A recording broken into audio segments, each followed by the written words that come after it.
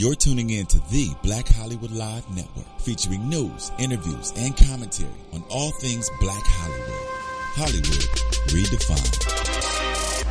From Los Angeles, California, presented by Maria Menounos and streaming live thanks to Akamai Technologies. This is Black Hollywood Live. Justice is served. Featuring the week's roundup and commentary on legal news. Black Hollywood Live. Hollywood redefined. You're listening to Black Hollywood Live. And now, the host for Black Hollywood Live, Justice is Served. Hello, everyone, and welcome to this edition of Justice is Served here on Black Hollywood Live, where we bring you the latest and trending legal news on a weekly basis. My name is Sarah Azari. I'm a criminal defense attorney and one of your co-hosts here, and I'm joined today by my co-host, Chelsea Galicia, who's also an attorney. Chelsea, hi. How are you? Hi. All right, so we've got a big show with a lot of developments this past week. We would like you to stay tuned, though, throughout the duration of this show, as we're going to cover the horrible massacre at the AME Church, the iconic AME Church in Charleston, South Carolina. We're also going to be talking about the biggest Medicare fraud bust to the tune of $712 million by the Department of Justice. Moving on to the fight against revenge porn and now Google's involvement in allowing victims to remove their naked photos from the Google website or the database, as well as ending the show with the big news yesterday, a couple days ago actually, of Sean P. Diddy Combs being arrested at UCLA for assault with a deadly weapon and terrorist threats. So please stay with us as we move through the show, and I'm going to ask Chelsea to make an announcement that we have for all our viewers.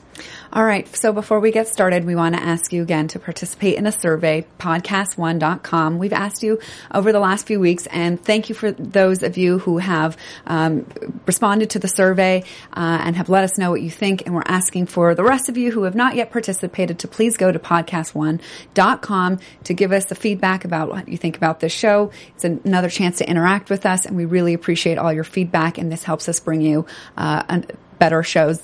So please go ahead, go podcast1.com. It'll really only take you about 3 minutes to let us know what you think, and we would appreciate it oh so much. And I guess now we will Case of the week. Go to the case of the week. This is just tragic. Of course, we needed to cover the Charleston shooting, where Dylann Roof, a 21-year-old white supremacist, walked in to the Emmanuel AME Church, sat with a group in a Bible study for about an hour, who was apparently so kind to him that he was almost about to abort his mission because he couldn't go through with it because they were so nice to him. But ultimately, about an hour in, he stood up and shouted to the victims that he was there to shoot black people and began to kill them. He, when reloading, said that about black people, that you rape our women, you are taking over our country, and you must be stopped. And he wanted to start a race war. He then got away and was arrested about 250 miles north the next day in an arrest that went down without incident at all, which was pretty remarkable to me, given the way that we've seen some pretty ruthless arrests by some people who've committed not so heinous acts. And he has been charged with 9 counts of murder and 1 count of possession of a firearm during the commission of a violent crime, for which he faces the death penalty. And that's at least in the state of South Carolina. Sarah, what does he face, if anything, federally? Well, it brings me to, your question begs the question of hate crimes in general. In California, a hate crime is not an actual underlying offense, but rather it is an enhancement that attaches to an underlying offense. So, for instance, if Dylann Roof was in California, he would be charged with the murder of these 9 people, plus the enhancement of it being a hate crime.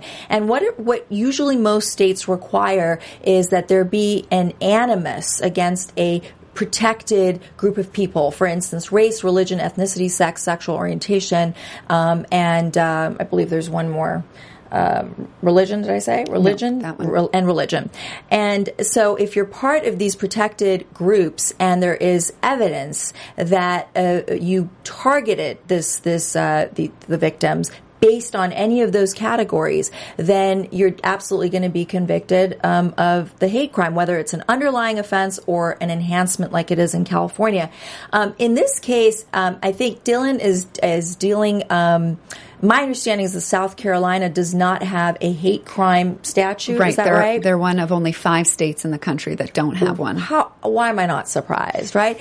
But the federal, there's also the issue of the feds having jurisdiction over this incident. Under federal law, there is it's sufficient that race or one of these protected groups be the primary motive of the perpetrator.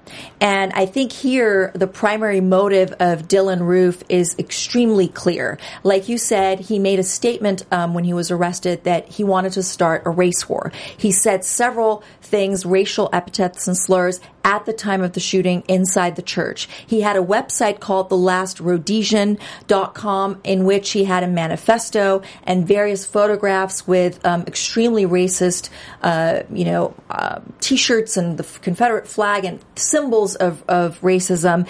He was inspired by a man named Earl Holt, who was is part of a group who's president of the Council of Conservative Citizens, renowned for being white supremacist.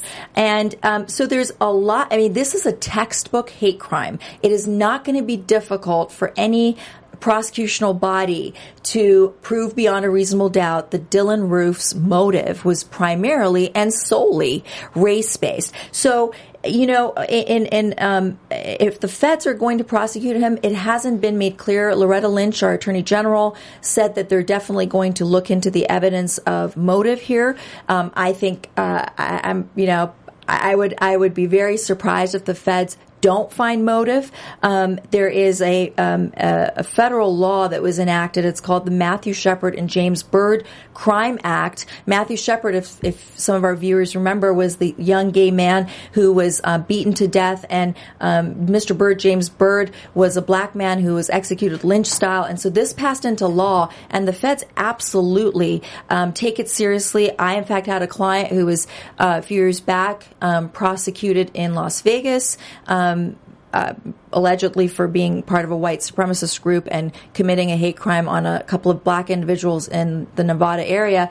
And I know that the feds will not let this type of thing go, especially as high profile as this. And one of the things that you asked me, Chelsea, was whether, given that South Carolina is going to prosecute him, are the feds actually going to do this? And normally, can they? Yes.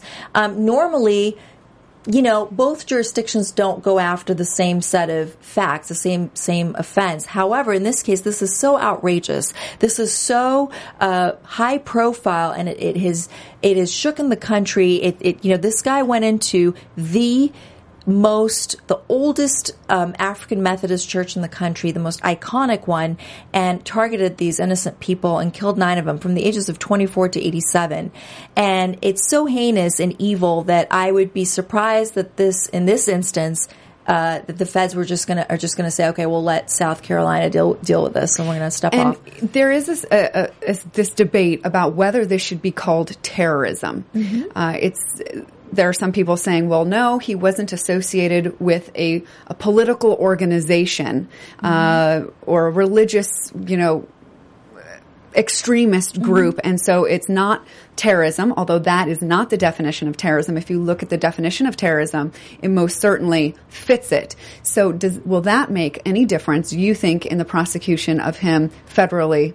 I think if they call it terrorist act. I think you nailed it in that, it is an act of domestic terrorism, just much like Dzhokhar Tsarnaev and his brother, what they did with the Boston bombing. Okay, yes, they were religiously motivated. Here, Dylan Roof is clearly racially motivated. Either way, it's an act of terrorism. Terrorism does not mean that, Al-Qaeda needs to fly over and bomb the Trade Center in New York. So it is absolutely an act of domestic terrorism. And I don't think the prosecutors are going to go forward on both theories. I think that the hate crime is far more egregious and a big deal than the act of. I mean, I don't want to minimize the domestic terrorism, but I think that if the hate crime would have failed for some reason for lack of primary motive, then they would have a default position, which would be terrorism. So now we're looking at, well, how do we prevent this from ever happening again? Is this a gun control issue? Is this a mental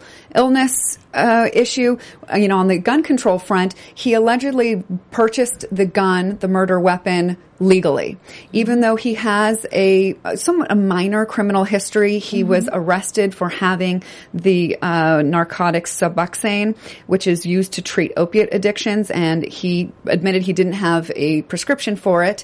And I'm a little bit confused because I've seen that charge was felony drug possession, and if he'd been charged with a felony, he couldn't, while being prosecuted for a felony, be able to get a gun. Apparently, that must have been knocked down to a misdemeanor because there was no felony on his record, and so they're saying that the gun was acquired legally. So is that where the problem is? Is it also? I have not heard a defense that he was known to be mentally ill, but it just seems logically that he had to have been. So where can we go in the debate about how to prevent this from a legal standpoint? So you're just talking about three different things that are all equally interesting, and I think that our viewers should at least hear our perspective on all of them. Let's start with the mental illness issue. I think, if hate is a mental illness, then I guess Dylann Roof is mentally ill. Okay. I think, it's outrageous that as soon as a little white kid with clear issues and, a racist kid, commits a crime, we jump to the conclusion and say he's mentally ill. I think it's a stigma for the mentally ill to make it look like mentally ill people are dangerous. Excuse me, but a mentally ill person with no gun is far safer than a sane person with a gun. So going into the gun control, President Obama issued a statement about this tragedy and said, the problem we have is that we have such easy access to guns. We don't filter people who go in and buy guns and even register for guns properly. So many different countries have mentally ill people. Well, everybody says in this country we have the Second Amendment, and I think that there is a massive misunderstanding about what the Second Amendment says. It's a very short amendment, and everybody just paraphrases it to the right to bear arms. But there's a very important couple of words at the very beginning of it that says, for a well-regulated militia, there's a right to bear arms. Right. And people have just ignored the first half of it because it inconveniences their ability to get a gun immediately without any questions asked. Right. So I think that's so frustrating. I think that's a huge problem for us. It's issued. The gun laws are by state, and the what you brought up about the felony. In California, the gun laws are very strict. So even if you've suffered a felony conviction, even fast forward, you reduce it to a misdemeanor later, you expunge it even, that the prohibition against owning a gun because you have a felony does not go away. So you now be able to get a job, you might now be able to vote, whatever your rights are that are restored, but you are not going to be able to own a gun. I don't, South Carolina, hate crimes, it's kind of an interesting state. Hate crimes are not crimes, so perhaps their gun laws are even looser than some other states. And also, on the note of who's responsible for Dylann Roof and this heinous conduct that has led to this tragedy, you look at him; he's 21 years old. You can't hold his parents legally liable, but I do believe that this type of affiliation with racist groups like white supremacists, this comes from childhood. It comes from being bullied. It comes from not being taught tolerance at the age where it's appropriate to be taught, of being tolerant of other races, of other religions, of other ethnicities in school. And here's this kid who's going around Chelsea, antisocial, obviously not mixing in with the people, with the normal people, the population of his peers, and making blatant racial remarks that his friends are dismissing and saying, it's part of the Southern culture. We never thought he's serious about it. Well, even if they did take him seriously, what are they going to do? Report him, and then what? I mean, there was nothing at the time in his, views on segregation and, whatever he believed in. Nobody took it seriously because a lot of people don't take each other seriously. He even went ahead to say he's going to be doing something against black people. He was so... but there wasn't anything imminent there. And then we would have all these First Amendment people saying, you can say whatever the heck you want. Well, but what? His parents are claiming that they had no idea that this is his second life. This is his other life. And at least if those friends or those people who dismiss some of these comments, maybe if they had brought it to the attention of his parents, maybe there would be some intervention. Maybe somebody would go on his laptop and check and see what this guy is really doing. His parents said, look, we gave him monies for his birthday, and I guess he went and bought this .45 caliber Glock. They didn't actually buy him the gun. He went and bought the gun himself. Doesn't matter. Poor screening to put a gun in the hands of somebody like this. And I think, I just think that he is the perfect example of someone who whose issues have gone on for a long, long time, unnoticed, untreated. Well, there had to be a problem. I wonder why he dropped out of school in the 10th grade. What is going on that... An uncle said that even at the age of 19, even though he had been out of school for years, he had never gotten a job. Like, what was he doing this whole time? He seems like a derelict. He seems like, the guy that, he's an opiate addict, and he's taking Suboxone, to kick the opiate addiction which in and of itself is a controlled drug. And he gets fixated on Earl Holt's, website. Right. This is a very interesting thing that I did want to talk. So that's the Council of Conservative Citizens. It's a group who, is a known hate group. They don't believe in the mixing of the races. They talk a lot about black crime against white people. And that is the group that is said to have sort of inspired this. What I thought was really interesting about this group is who they support politically. And, the laws that we get come from the legislature, come from the people who vote on these politicians and the bills that they propose. We call and say, yes, vote for that or don't vote for that, or when we show up to the polls or don't. Right. And these laws get passed. They're influenced by these people who contribute to the political campaigns. And wouldn't you want to know wouldn't you want to know who is it that this Earl Holt is contributing to? Is anybody surprised? It's some odd $60,000 in the last year to Republican candidates. Specifically, I think since 2010, which is still a lot of money. Yeah. Over $62,000. He's given money to Ted Cruz, Rick Santorum, and Rand Paul.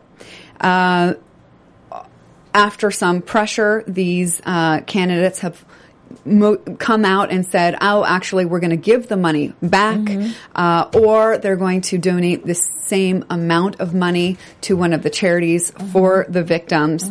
But I think it's important to note who these kinds of people, like Earl Holt, relate to and want to support politically, and who is going to sit in Congress and represent them. So if you hold the same views as Earl Holt, then now you know who to vote for. And if you don't share his views, now you know who to oppose. So, to some degree, how we get here, the laws that we have, the laws that we don't, does come back to us. Yes, Dylann Roof pulled the trigger. He's, an ingrained racist and tragedy of a human being who sucks at life. But we can all take a small piece of, I'm not even sure I want to call it responsibility, but we do have some role in the laws that get passed, in the politicians, the gun control, this whole thing in the way that we vote. So I understand that a lot of people are rightfully angry about what's happened, and I do hope that people turn that anger into some productive action. Some action that's being taken is perhaps the removal of the Confederate flag. Do you think that that's going to matter much, or you think they're going to pull it down? I was even shocked that it was still up. Yeah, in government it is grounds. so shocking because, especially for us, in Los Angeles and California on the West Coast, and in any liberal state, I think on the two opposite ends of the United States, it's shocking. It's so far from our reality, and I so support its removal. I heard that Alabama also ordered its removal from its state capital, and I think, you know what? They keep saying, the supporters of the flag say that it's about heritage, not hate. But Find a new flag. But I'm sorry, hate is part of that the heritage. Southern heritage. You Yeah. cannot separate it. This flag is so tainted by the history of oppression and slavery that there's no way you can separate it from that. And I think it's frankly insulting for all these African Americans whose state fly this flag to this date, in this day and age, to say, this is our Southern heritage. Pull it down, put it in a museum where it belongs, because it's from, once upon a time. And this doesn't mean that, people who are like, we have a First Amendment right to speech. Individuals, if you want to have it, fine. It's still disgusting, but legally you would still have the right to display it, even if it's not displayed on government buildings. And one other thing I was going to say about Dylann Roof's website, he burns the American flag, or I'm sorry, he spit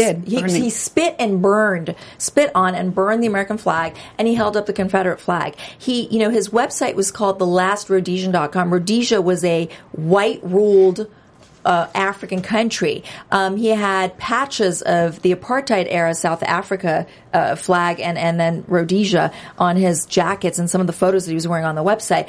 And these are all things that can be used as evidence in his prosecution to show that race was his primary motive. The issue, I think, from an evidentiary perspective that our viewers should be aware of is that there's authenticity issues.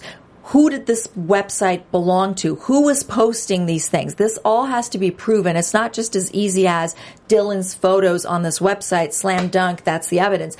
Apparently when the website initially started and was registered, the day after, someone went back and masked the registration information so that it's not visible as to who really registered this website, whose name it was registered under. So it'll be interesting to see, irrespective of the jurisdiction, that how they're going to prove the race being the primary motive and the animus towards black people as a race. I mean, even if the website didn't exist, I think there's plenty. His own confession when he was arrested, and he said, I wanted to start a race war. The stuff that he said that the witnesses are going to testify to inside the AME church, I mean, those are all very clear, make it clear that race is the motive, not just the primary motive, the only motive. Yeah. Can you look at it? Can you find any other motive? No. Right. I mean, if you want to listen to Fox News, they say it was an attack against faith, right. Christianity, right. which no, good try. But I do want to mention the victims by name. I think it's very important to acknowledge them and not just be mentioning the shooter's name repeatedly without acknowledging the victims. So I just want to read those names. They're Sharonda Coleman Singleton, Cynthia Hurd, Tywanda Sanders, and her aunt Susie Jackson, Myra Thompson, Ethel Lance, Daniel Simmons, DePayne Middleton Doctor, and the Senator Clementa Pinckney, whose eulogy will be delivered by President Obama. The funerals are underway, I believe, beginning tomorrow, and we are with Charleston and the families and friends of these people as they mourn. The as horrible as this massacre has been, and as obviously our nation is mourning this incident. What's hard to believe is that it's the year 2015 and this is happening in any part of our country. And what really gives me the goosebumps is the beautiful way that this community in Charleston, immediately after the incident, essentially said that they forgive Dylann Roof. I mean, they're kinder than I am because I'm not there yet. It gives me goosebumps to even think that, people could this is a place where they sought solace and prayer and peace. It is far worse than going to someone's even house or a supermarket or a movie theater. And it's just for these people to immediately turn around and say that they forgive him is tremendous to me. I can't even imagine it. But we want to hear from you. So please tweet us at Azari Law, at Chelsea Galicia. What do you think about the Confederate flag? Do you agree with our views, or do you think that it should remain up as Southern heritage? What do you think that the donations to the Republican Party, is that going to tarnish and harm the candidates that are going to run for the 2016 presidential election? What do you think what should happen to Dylann Roof? Should he get the death penalty as he's exposed to under both federal and state laws? Lastly, but a huge issue we'd love to hear from you on is, how do you stop bullying? How do you stop, how do you teach tolerance? And how do you... I haven't heard anything about bullying. Do we know for sure? It doesn't matter. It is clear that someone who ends up in this type of situation could not possibly have come from a setting where he has normal relationships and development. And so, to me, I think it goes hand in hand with hatred and this built up resentment. And it would be interesting to hear from our viewers as to how they think we should address hatred. Where does it start? How do we nip it in the bud, so to speak? So please tweet us and please let us know your perspective on this. We'd love to hear. Yeah, definitely. Okay, I think we shall move on to our docket stories. All right, on the docket today, we're going to start off with the case of the recent indictment that came down by the Department of Justice against over 240 doctors, nurses, and patient recruiters, who I call cappers, in 17 different districts across the country. This is as a result of the Affordable Care Act, which essentially allows $350 million. Yep. It gives $350 million to the Department of Justice to hire new prosecutors, to expand the Medicare Fraud Task Force, to screen doctors when they're applying to be Medicare providers better. So it really puts a lot of money into Medicare fraud. And this is the largest Medicare fraud bust ever by the DOJ, $712 million. And essentially the conduct is this, Chelsea, that the patient recruiters, the cappers, some of whom have been my clients before, will go into the soup kitchens and the homeless shelters, and they will ask these poor people, hey, if I give you like $10, it's a really nominal amount. Will you give me your Medicare ID number? They buy the Medicare information. They then bill Medicare to the tune of $12 million for services not rendered, or services that were rendered but not necessary, not medically necessary. And so then what happens is eventually this gets, the DOJ investigates this and files a conspiracy charge like they have against all of these people. So they're charged with conspiracy to commit healthcare fraud. They're charged with money laundering, because obviously the money that they're getting from Medicare is coming from an illegal activity, and they're then putting it into a legitimate business, so it's money laundering. I think they're also being charged with the anti-kickback statutes, violating those because kickbacks are illegal, and aggravated identity theft. So the defendants are doctors, nurses, and other administrators who have participated in this fraud on Medicare. So, one of the questions that came to mind, which, clients actually bring up,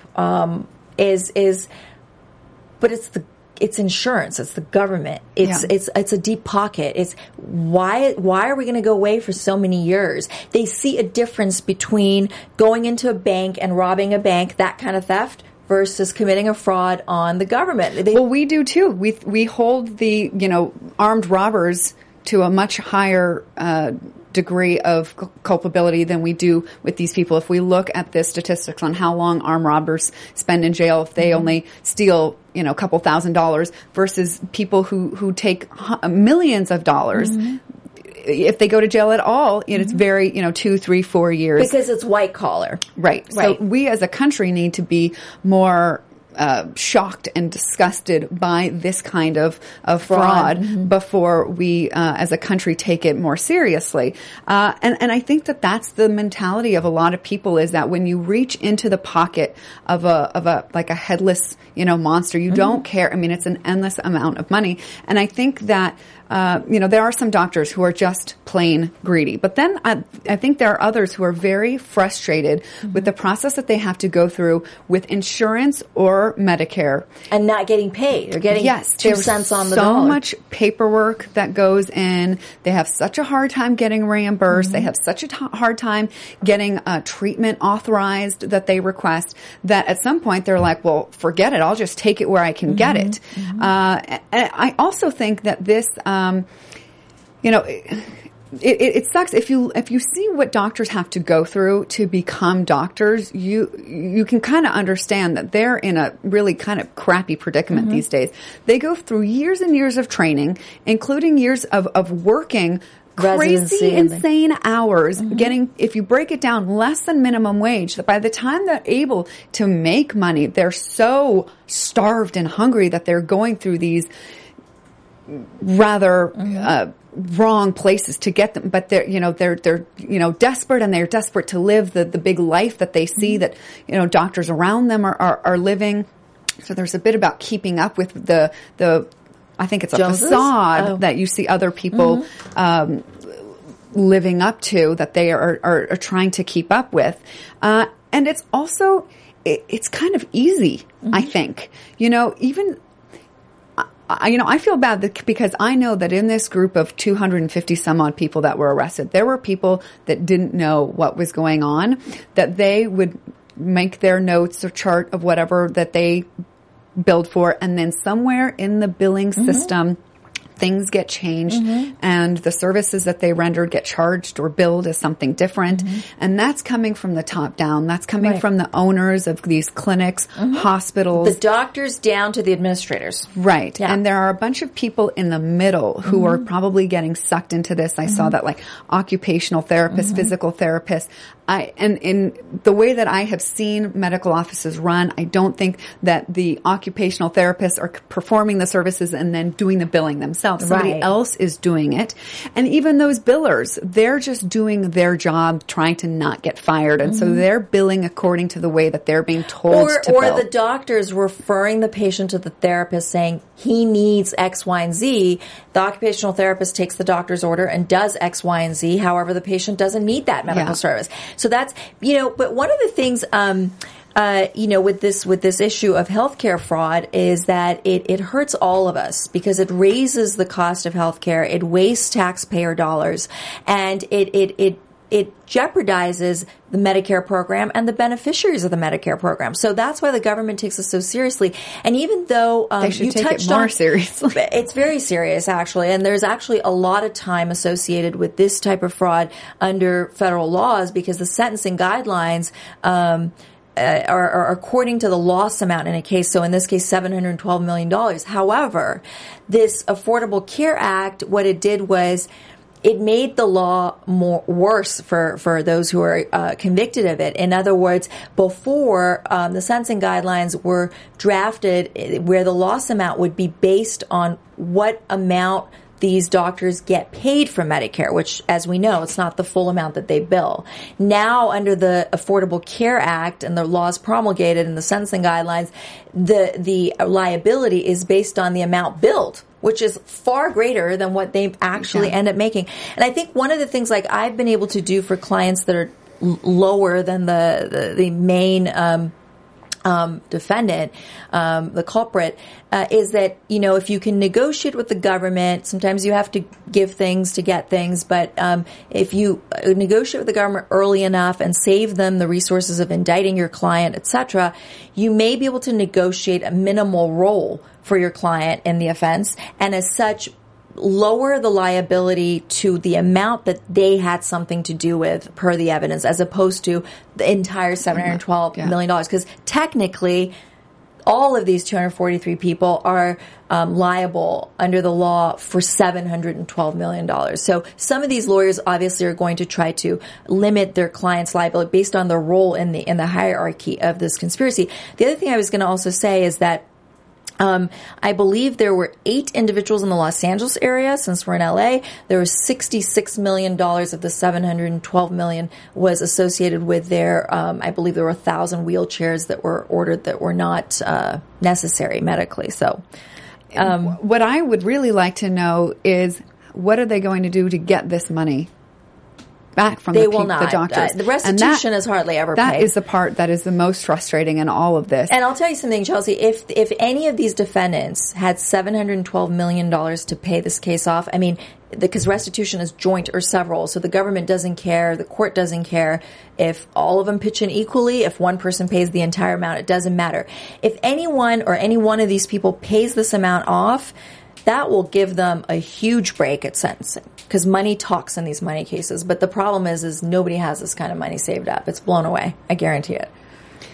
Anyway, we would like to hear from you, so tweet us your comments at Azari Law, at Chelsea Galicia. Let us know what you think. And I do want to just say that when I was saying earlier the reasons why these doctors do it, or what might be in their thought process as they're doing, is in no way a defense to what they do. It's only an explanation as to perhaps what they were thinking. But even the pressure that they were under, etc. It's no excuse, but that's just a But that's why most of my I have insurance, but most of my doctors don't take insurance because they're just not paid to be able to do that. So let us know what you think. Tweet us and tell us what you think of fraud or white collar offenses. Should they be treated the same way in terms of penalties as some of the other offenses that we see in the system? Can you imagine if this had been a welfare or workers' comp fraud? This would have been, we would have heard about this everywhere, but you don't, right? Or I'd love to hear if you think that this was treated differently. Well, I'm actually not comparing it to, I'm comparing fraud to blue collar crime. So bank robbery would be a violent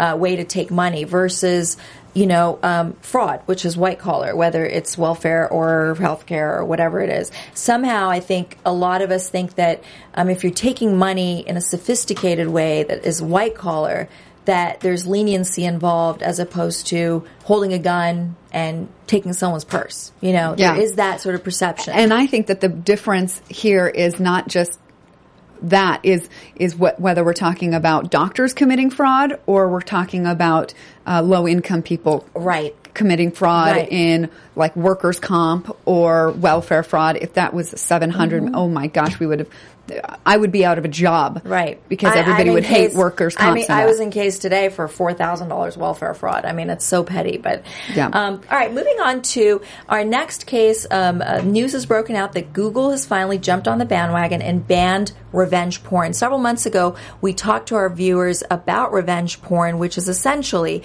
the posting of naked photographs by your scorned lover or your ex-boyfriend on the internet against your consent. And in California, when we spoke about this case, or this topic, I should say, it was when the first case was prosecuted and convicted by the city attorney's office in Los Angeles under the California law. It was the first time the California law was being essentially enforced in this area.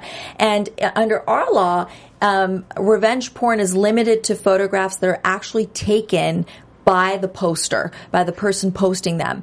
In several states, however, it doesn't matter who has taken the photos. It could be the photos that the victim has taken and the naked selfies passed on to the person that posts them. It could be hackers of third-party websites who make money off these naked photos. Nonetheless, it's revenge porn. It is humiliating. It is hard to know whether there is a photo of you floating out there, which is something I want to talk to Chelsea about. But Google sort of, even though it's one of it's the biggest search engine out there, was not too quick to come up with this policy. Reddit, Twitter, and Facebook all banned revenge porn in March. And now what Google's done is essentially implemented this policy where if I'm a victim of revenge porn, I can fill out a simple form asking Google to take down my photos. It's not going to ban the revenge porn websites that anyone can search and go to. It's simply going to remove the photos by a very supposedly easy process. Now, questions I have for you, Chelsea, is how do they verify this? I mean, how do they know that the person supplying for the photos to be removed is actually the person who's the victim? I mean, is there a verification process? It's almost like, who cares? Remove it first, ask questions later. I don't see the harm in taking it down first and then finding out. What's the value of those photographs versus, okay. And will it alleviate some of the resources that the states and the feds are spending on prosecuting this under the laws? I mean, I hope so. I know that, sites like Google are not in the business of making money off of revenge porn, but a lot of people whose sites are found from that do make money from this. So the internet has to in some way police itself. Once the internet, Google and all, are making a ton of money, and so they should be responsible for keeping the revenge porn or any unlawful activity off of their sites. I think it's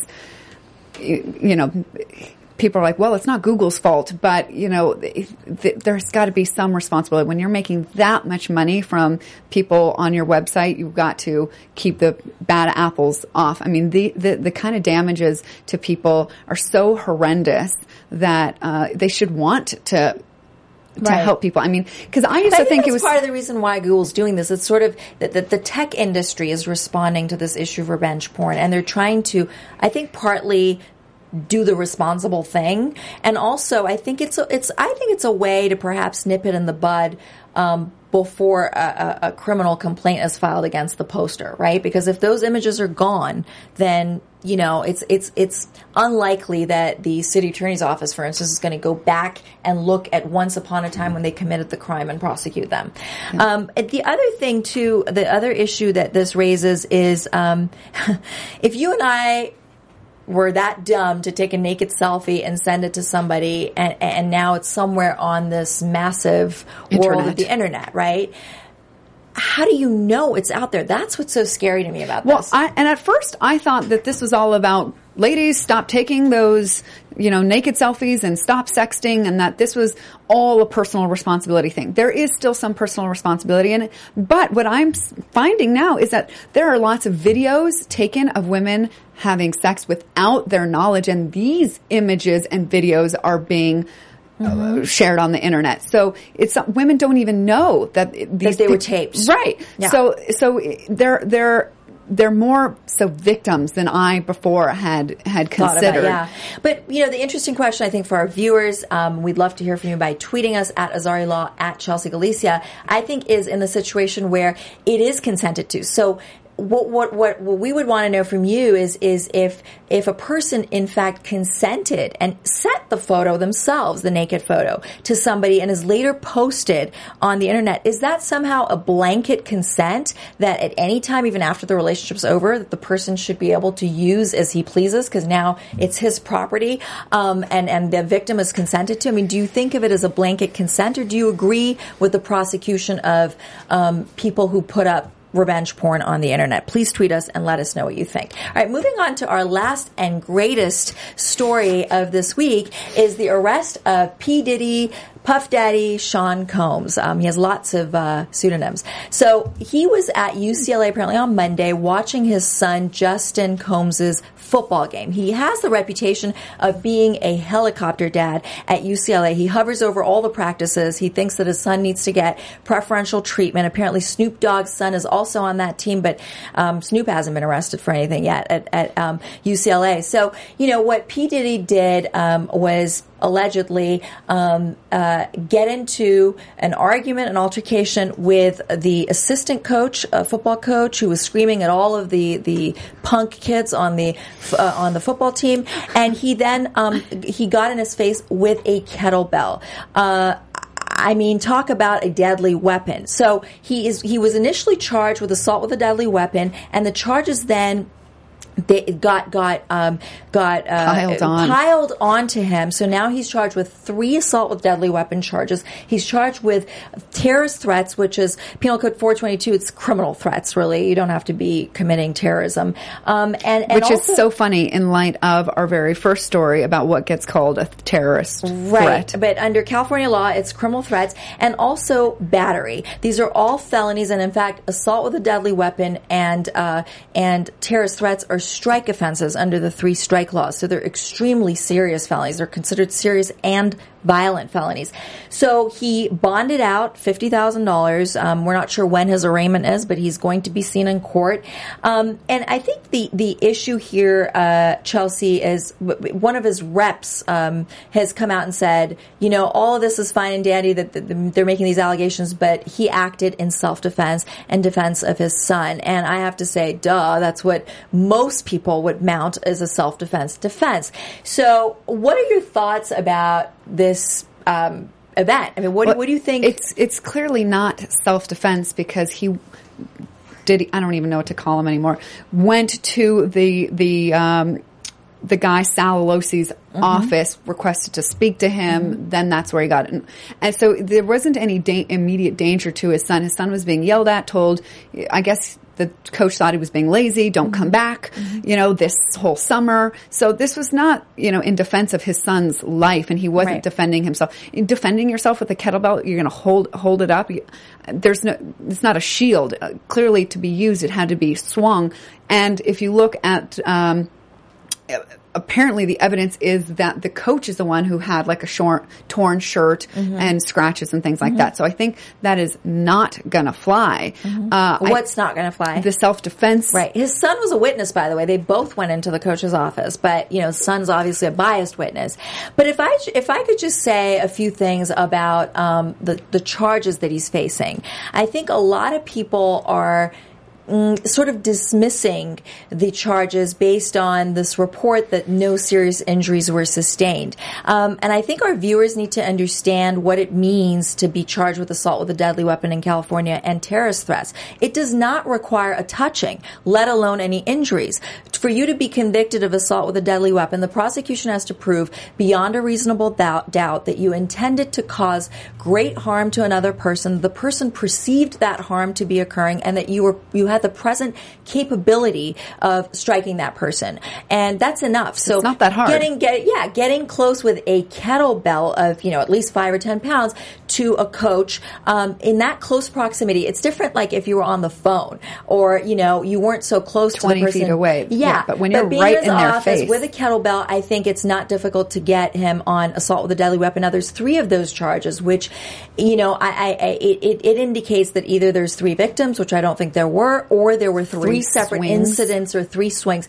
And then the terrorist threats. The terrorist threats require that the prosecution prove beyond a reasonable doubt that you made a threat, that you're going to harm another person, that you intended to put them in fear, and that they were in reasonable fear that that threat would be acted out. You don't even have to intend to actually act out the threat. It just the intent to instill the threat in the other person is sufficient. So these are very serious charges, irrespective of the fact that no serious injury was sustained. If there was, he would be in yet even a worse position. And the other thing I want to say about this is that, you know, to mount a self-defense defense, he has to testify, and he's going to testify and be exposed to his very colorful past, where he's committed other assaults with some very hilarious objects. So in 1999, hilarious objects. There were 3. I call it the trilogy, the 1999 trilogy of crimes by P. Diddy. He went to the famous one was the one at the nightclub at Times Square with J-Lo at that time. I think that was the last time she dated him. They went to this nightclub and he spilled a drink, bumped into a man, and he spilled the drink on him. And the man, instead of being gracious and walking off, maybe taking a selfie with him and walking off, decided to taunt him. A big mistake, because apparently there was a shooting. He ended up getting acquitted of it, but he went down on bribery and I think it was gun possession charges. Then same year, again, he got into it with a music executive and was convicted of second-degree harassment, but he attacked him with a chair, a champagne bottle, and later the guy's desk. He essentially threw the desk at this guy. And then to top it off, radio host Roger Mills said that he was roughed up by Combs's bodyguards or whatnot. So, and in 2011, he threw ice cubes at fans in his audience. 2014, most recently, he had a beef with Drake because he thought that Drake had stolen tracks from him or something like that. And he's known as the helicopter dad at UCLA, who's constantly hovering over these games and protective of his son. And none of this is going to look good for him when he gets up to testify that he acted in self-defense, because you're trying to say as a defense lawyer, my client is peaceful. Meanwhile, my client has a record, a rap sheet better than his rap skills, essentially, for violence. So it's difficult. Yeah, I have a feeling that this isn't going to go anywhere. I've started to hear rumblings that UCLA is going to drop the charges and make sure that he stays away. I don't think that UCLA wants this kind of publicity or beef with a big, hip hop mogul. So I don't think that he will ever be sitting in the witness stand. But here's the thing: the ones who call the police, UCLA, Mr. Smith, whoever the victim is just a witness. They don't have the power to dismiss the case or not prosecute the case. They can express their desire that they don't want to prosecute. But I think when it comes to celebrity like this and violent acts, I think that the district attorney's office absolutely wants to make an example. We've seen it happen again and again. We saw it with Chris Brown. We saw it with, different people. So my bottom line take on what happened, just given the charges, is that I think he got into verbal argument and he was holding this kettlebell as he was making these threats, etc. And why was he just holding a kettlebell? I don't know. I mean, he probably was, because he was threatening the guy. So he was trying to say, he wasn't just holding it. Yeah, but as he was uttering the threats, he was holding the kettlebell, which made it then into an assault. I think that it's going to be a difficult case. I heard that maybe Mark Garagos might be representing him, so I hope that I see him in my office, because I share office with Mark Garagos. But and I will take a selfie just for the show. And also, Chelsea, the other issue with this is even if the coach, even if the coach was the first aggressor, making Sean Combs act in self-defense, let's just say for the purpose of argument. The question is a kettlebell reasonable force? It's a deadly weapon for real, You hit somebody in the head with that and they're out. They're dead. And, a deadly force can be a car. It can be a bat. It can be a shoe. It can be a boot. It can be very simple things that you use in your daily life. But a kettlebell of that weight and that, cast iron, that guy would have been dead. And I think, okay, what did he have in his hand that allows Combs or justifies Combs to use a kettlebell? So we want to hear from our viewers. Please tweet Chelsea at Chelsea Galicia or me at Azari Law and tell us what you think about this incident. Do you think that he is going to be ultimately convicted of this or maybe even plead to it prior to going to trial? And do you think that this is really in self-defense, or do you think this is more, what they're going through the motions of at least coming up with a reason why he would act so inappropriately? So not cool, Dad. Anyway, please stay with us for the next few weeks. I'm going to be out of town on a much-needed vacation. Chelsea's going to hold down the fort with guests and lots of great stories, news stories for you. And I look forward to seeing you when I get back. I think we have an announcement. Yes, before we go, we have to tell you about something very cool and exciting. You can now apply to be a part of Dance Battle America, which is ABC's newest competition special. It's from our very own AfterBuzz founder and host Maria Menounos and Julianne Hough from Dancing with the Stars. They come together to create Dance Battle America. So over the last couple holiday seasons, I'm not sure if you've seen, I know I participated in some, Julianne and Maria have engaged in some fearsome dance battles via social media. So celebrities have joined in, families from across America have joined in, and so now the ladies are challenging all of us to a dance battle. So you have a chance to to come out to LA and compete on the show. You don't have to be a professional, don't have to be like Julianne Hough. You just have to have some fun, create a video, and go to Dance Battle America casting.com. Again, dancebattleamericacasting.com for information on how to submit your video and be a part of this fun dancing Sounds party. exciting. You know, it's good to let off some steam after such serious, heavy material that we covered here. Thank you, everyone, for joining us. So, and thanks, Chelsea, for covering the next few weeks. And I will see everyone when I get back. And please join us right here next week on Justice is Served. Bye-bye.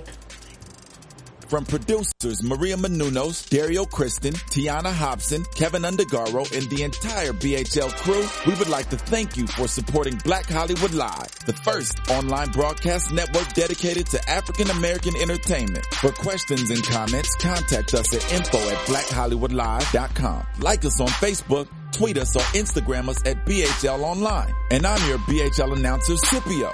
Instagram me at Planet Scipio. Thank you for tuning in. The views expressed here are those of the host only and do not necessarily reflect the views of BHL or its owners or principals.